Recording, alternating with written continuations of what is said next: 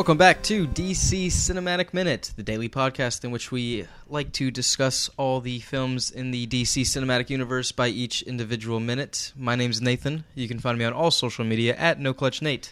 And I'm Mark. You can find me on all social media at Mark Meadows. And I'm Greg Wyshynski of Yahoo Sports Puck Daddy blog, and you can find me on Twitter at Wyshynski, WYSHYNSKI, and I do a podcast called Puck Soup for the Nerdist Network. Sweet deal. Today, we're going to be talking about minute number 129 of Man of Steel, and the minute's going to start out with Lois running down the steps to a sad little Cal, and the minute's going to end with Cal and Swanwick arguing over a surveillance drone, a destroyed surveillance drone, if you will. Yeah. So, Superman has killed someone. That's what happened yesterday's minute. He did. It's a dark day. And now we have Lois Lane here. Yeah. Lois Lane is... We get the comforting side. Yeah. She's at his side now in this scene. Mm-hmm. And this is when I wrote down how'd she get there so quickly. Yeah, well, which we already figured out. But now I think yesterday I asked you why. Why is she here? Like, what is the purpose of her here as a character and this other character who's just done something that he doesn't want to do? I mean, I think she knows that. I think she knew that, she's a smart gal. She understands the fight between good versus evil, and I think that she understands that Cal has to do something that he's not used to doing, nor that he wants to do. If you go back to the beginning, where she first discovers him and says, if you want to disappear, that means that you have to stop helping people altogether, and I sense that's not in you. Yeah, that's something that you can't do. Yeah. So she already knows that this being needs to help people and needs to, be the good guy. And then she sees what this fight is doing to him, and she sees all the destruction and whatnot, so she obviously understands that, Cal has to do what has to be done. Yeah, she understands completely. And yeah, exactly. So she's that grounding side. It should be Martha, in my opinion. She can't just show up. I know that, but it's Lois. It's Lois Lane to Clark Kent. She's there. She's always going to be there. She's there. Flight suit Lois as well, we should say. Oh, yeah. She's wearing her sporty flight suit thing. Yeah, no, I think it really it fits. She's been along with him on this journey, and you could see the look on her face when she's embracing him that says, it's an interesting read if you really want to kind of get into her headspace there. It's a little bit of sadness that he had to go to those lengths, and it's a little bit of he killed a guy. This is not what I expected to be the thing that I saw him do, and I think when you tie that into sort of how humanity treats him in the subsequent film, there is a little bit of that, well, if he can kill this guy, how far could he go kind of thing, if you wanted to read a lot into that look. She does she mutters something she doesn't mutter it, but in the second film, she says along the lines of, I'm saying that there's a cost. Yeah. And to kind of reference Superman's actions. Yeah. I'm saying thank you for saving me. I'm saying that there's a cost. Yeah. So it's mimicked here, that she understands that. She understands exactly what you just did here. You don't have to explain Nobody it. is neutral. Yeah. What? Nobody is neutral. It's another thing that's said in the following right, movie. But right, it's just, exactly. Lois, the fact that she says that is that she understands that. Yeah. But that's also... we can save that. Save it? Yeah. Dang. But right. yeah, Greg, you also pointed out that we do see Superman crying in this minute. Uh-huh. I think we do see when he looks at Lois Lane, he's actually shedding a tear. Can you drink those tears? What? Could you drink his tears with the tears rip through your digestive system because they are Man of Steel tears? Kryptonian tears? Is that That's a great band title. 1, write that down for the name of the episode. 2, are they going to cut up your insides? Are they just like diamonds? I got a green pen. Okay. I feel like it would be like it'd be like the most nutritious water you could ever. Yeah, like Fiji water. Or like coconut water. It's that's super salty. No, Nate's like, that's You're gross. Wrong. You're wrong. Coconut water is great, okay? No. No, that is... Don't even. Okay. Kryptonian tears are... He already forgot it. Thank God. It's like the fountain. Yeah, I kind of like this somewhat cradling, comforting position that Lois has Superman in. It seems slightly symbolic of a certain religious figure. I think it's not kind of like the Pietà, because we see that in the next film, but there was just something about it. Like, I don't know, just something about the position that they're in, with like the giant wide shot towards the end of the scene before it goes into the next scene with Swanwick and Carol Ferris. But like with this scene and the way it ends with Lois Lane and Kal-El, it just seemed to have some sort of religious resonance to me. Absolutely. I don't know. What do you guys think? Yeah, I think that. Without question. And that's, again, in keeping with every interpretation of the character, too. Yeah. Just don't know why. You don't know why. Is it just there to be kind of like, oh, it's very like Jesus, or is it like, is there a meaning? I don't know. Is there like a reason that she is that figure to Kal-El? You have this god-like figure that can shoot lasers from his eyes, and you're holding him like a child, and now he's breaking down on his knees with tears coming down his eyes, and this human female is like, you know, kind of embracing him like, hey, it's okay. Like that's more powerful than anything. Wow, yeah. It's just like this god is now like at the total whim of this lowly human. For a human to forgive a god? Yeah. Exactly. There you go. And it's and the fact that, yeah, exactly. You said that she, a human can forgive him. Like, she just but she just realized that she just snapped this guy's neck. And again, you can't, nobody has the right to take a life, even if you're Superman. Lois sees that as, like, being people on this planet. Everybody needs to be the best person that they can be. But then you see, like, the ultimate good person snap somebody's neck, and you forgive him for it. It's like, hey, it's going to be okay. That's volumes right there. Yeah, because I think that's the best. I think that's like the best response you could do is like not reacting with violence, like or fear. Yeah, like not like, oh, you killed a guy, I hate you, I want to kill you too. Exactly. You do the opposite, and you kind of treat it with love and compassion instead of like. But then animosity. Yeah. And then you get on in the next film, we get introduced to a character that sees the complete opposite. It's like, you can do all of this, and you did do all of this. What's stopping you from crossing that line? Right. So, like, you get... Which again, was a fascinating... See, and that's, that's why I really dig this flick, because, like, I feel like it lays out so many interesting through lines with this character and how society would react to it. Mm-hmm. And, Dawn of Justice picks up a lot of those threads. Doesn't necessarily do much with some of them, but I feel like the movie ends on a note where you legitimately wonder how society reacts to this, how he reacts to it, and I think that's actually something that Dawn of Justice really drops the ball on, because it stops being a Superman movie, and and what the repercussions are, and would he do it again? And all these things are fascinating, and I think the end of this movie sets forth all these questions that legitimately are fascinating ways to study a character with this level of power, and it had never really been done before. It was always sort of just like, he is our champion, and we accept him as one of our own. It's never like, boy, this guy let a lot of people die, and then he killed a guy. Yeah. Let's take a step back and see what we really got here. Yeah, I think it's better to go that way, because then you're really questioning a character, whether instead of just doing what's expected, which is like Christopher Reeve Superman. Like, I think that's where Superman Returns kind of fails, because everything is expected. Yeah. Like, I, as an audience, I go in, I expect this, I expect that, checklist. Like, we got it.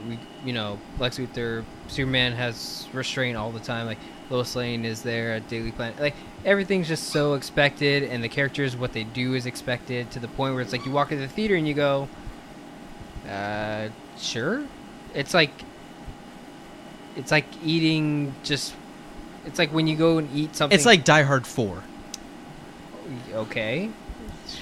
You're just it's like, I'm expecting another Superman movie. I'm expecting another action movie. I'm expecting John McClane to win at the end of the day. Until a one-liner. One-liner of what?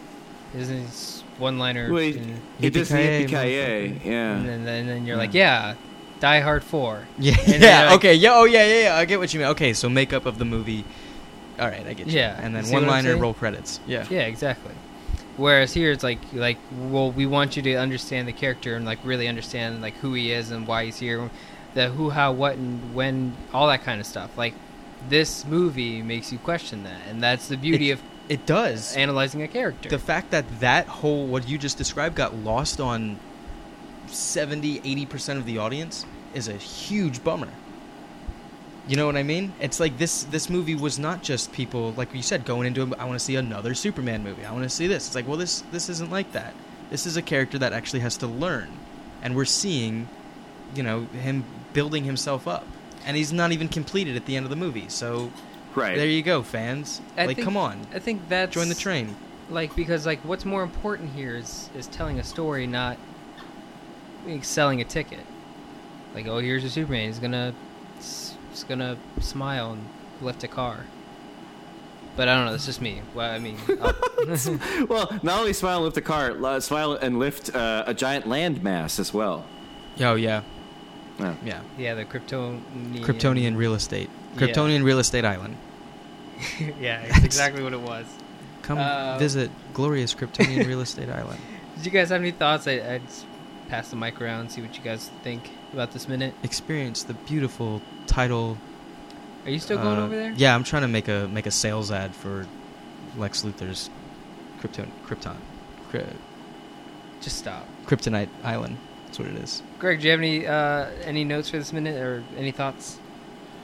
No, I mean, like you said earlier, it also ends with a drone falling into the desert as two of our military people drive through. There's a bunch of sort of SETI satellite dishes that are behind them, which I think is a nice touch because obviously we're dealing with an alien, and those are like the giant listening stations for aliens. And that's what they're used for? Well, I mean, it reminded me of that. Remember in like Contact, where Jodie Foster's people have those giant dishes and they're trying to listen to the sounds in space, and then like every other heady sci-fi movie, it winds up being about the relationship between a father and daughter. That's good. Isn't there a movie with Bruce Willis about that he finds an alien?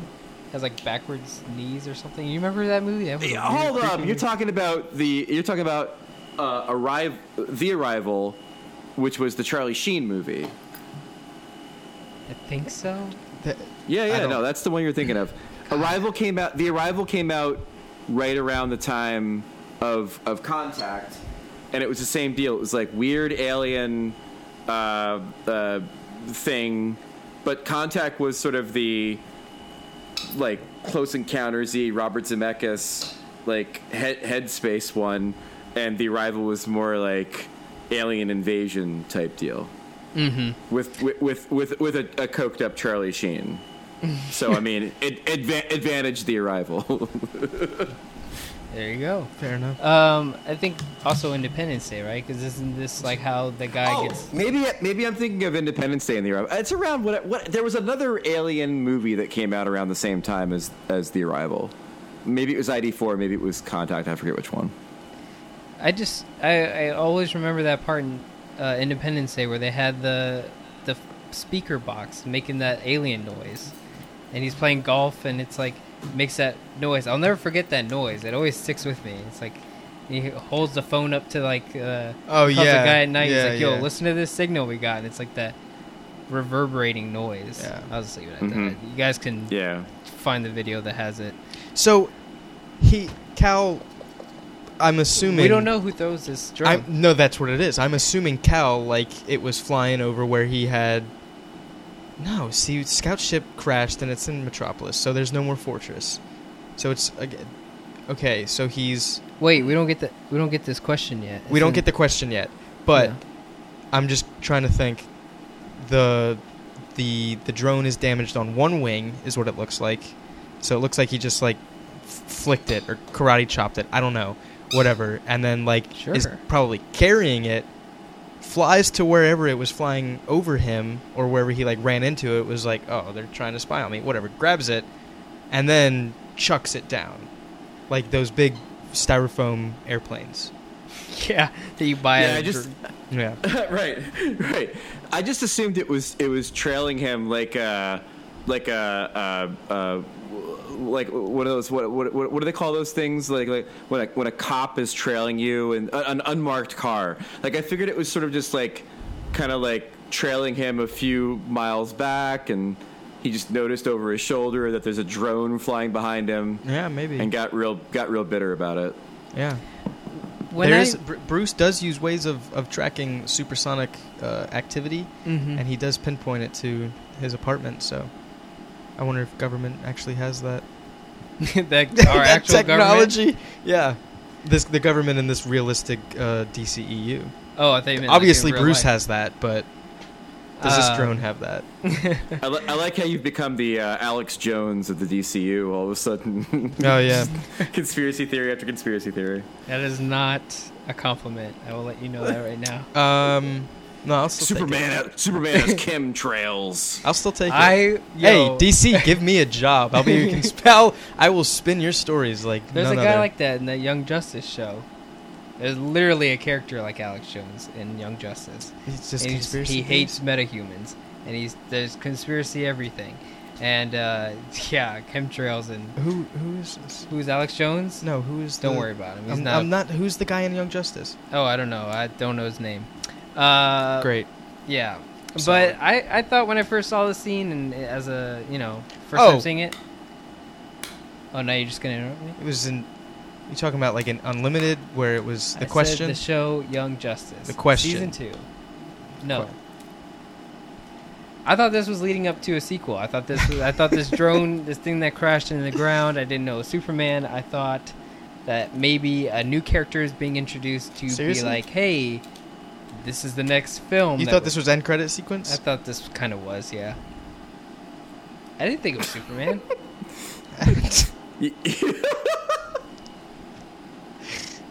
You just didn't think it was Superman standing behind the crash drone, or just the drone itself? Sam Jackson shows up. He's like, "I invite you to be in the drone initiative," or such. Yeah, that must be it. I'm here to show you the world of drone racing. It's a really cool sport. I was gonna say Bruce is doing the whole Nick Fury thing. Have you actually seen drone racing? Like, yes. It fascinates me. It's amazing, isn't it? They do it inside of like empty stadiums, right? Yeah, that's how warehouses. Yeah, I was watching. Is it like the old Superman video game where they have to fly through rings? Is it the same deal? They do. Yeah, they do. They got to fly through the checkpoints. I guess like you just don't get like boosts. I was think it's the watching only it today difference. at the gym. I was watching Drone racing? Yeah, they were in a warehouse. It was really weird because it was like it looks like something out of a Schumacher Batman film. It's with like the episode neon of lights. Rocket Power where they went to Tony Hawk's warehouse and they all had something like that. They There were like dark skateboards. there were like decommissioned police cars in the warehouse so that it would like give like this environment effect. It looks like a paintball warehouse. It's literally what it looks like. It's the episode of Rocket Power. Pull that up. Yeah. Okay. You're dude. I know there will be listeners who be like, yes, that's exactly what you're talking about. Mm-hmm. They're gonna. I always, whenever I speak to like a journalism class, I'm like, yeah, I know you all want to be sports writers. Let me give you a piece of advice: learn as much as you can about esports and drone racing, because that's real. all people are going to give a shit about in about 10 years. Yeah, you're not wrong. Yeah, I don't think. Yeah. Don't say shit about hockey. How dare you? Hockey is my favorite sport, so I will let you know that right now. Yeah, brilliant. Least favorite sport? I have no idea because I don't really follow any other sports. Polo? I've never been a golf guy. I don't play golf, so I don't really have that like investment in it and like be excited about how they hit the ball or what clubs they're using or whatever. So I would probably say golf is my least favorite sport. Badminton. I'd rather watch drone racing than... Okay, anyways, we're going back to the minute at hand here. I don't have anything left. Do you guys have anything left? No, sir. Swanwick says... He says he climbs out of the cars. Oh, yeah, effing stupid. And then it does show up that it is Superman. Very... And not a new challenger. Yeah, not a new challenger. Yeah. As if they're going to spend the last 10 minutes of this movie introducing a whole new character. It's like, bum, bum, bum. No. That's what they did at the end of Mortal Kombat. It's exactly what they did at the end of Mortal Kombat. It's a great movie. Don't knock on that film. The first one? I saw that at a midnight showing, the first one. It was one of the greatest times of my life, man. The minute Reptile shows up, and they have the hubris on the soundtrack to actually say Reptile. That's true. The place popped. The theater popped for that. It was amazing. He kicked that dude into like a bed of spikes. Like Shang Tsung, he kicks him in there. And it's like, this is the greatest video game film adaptation ever. I'm not saying Mortal Kombat's bad. I'm just saying they do the exact same thing at the end. Second one's atrocious, though. Yeah, but this is a very calm, confident, comedic veteran Superman that we kind of get in this minute. This is a very cocky Superman that we get right now. This like makes he's you like, feel... I saved the day. Get off my back. Yeah, exactly. It's like one of your surveillance drones. It is very veteran Superman. This is like his, hey, I'm doing Superman me now. Yeah. Which we don't get that in the next film. No. Unless it's just a persona. I think it might be. Maybe he's just putting on airs. He's just trying to act tough. Or, how long is it? 2 months go by? 14 months? 13 months? Whatever. 18 months. 18 months. So 2 years go by. Maybe it was enough for people bitching and complaining for it to knock him down a couple rungs where he's not as cocky. Maybe he, too, thought it was all sunshines and daisies after this. Yeah. What do you think, Greg? Yeah. I think you're both right. Fair enough. True. Yeah. Do you guys have anything else? No, you already asked it. Yeah. Good. We're good. Cool. End it. Alrighty. We're going to go ahead and wrap up for today. You can follow us on all social media, DCEU Minute, TooOldMedia.com, and DC Cinematic Minute Listener Society. And we'll catch you guys tomorrow on DC Cinematic Minute.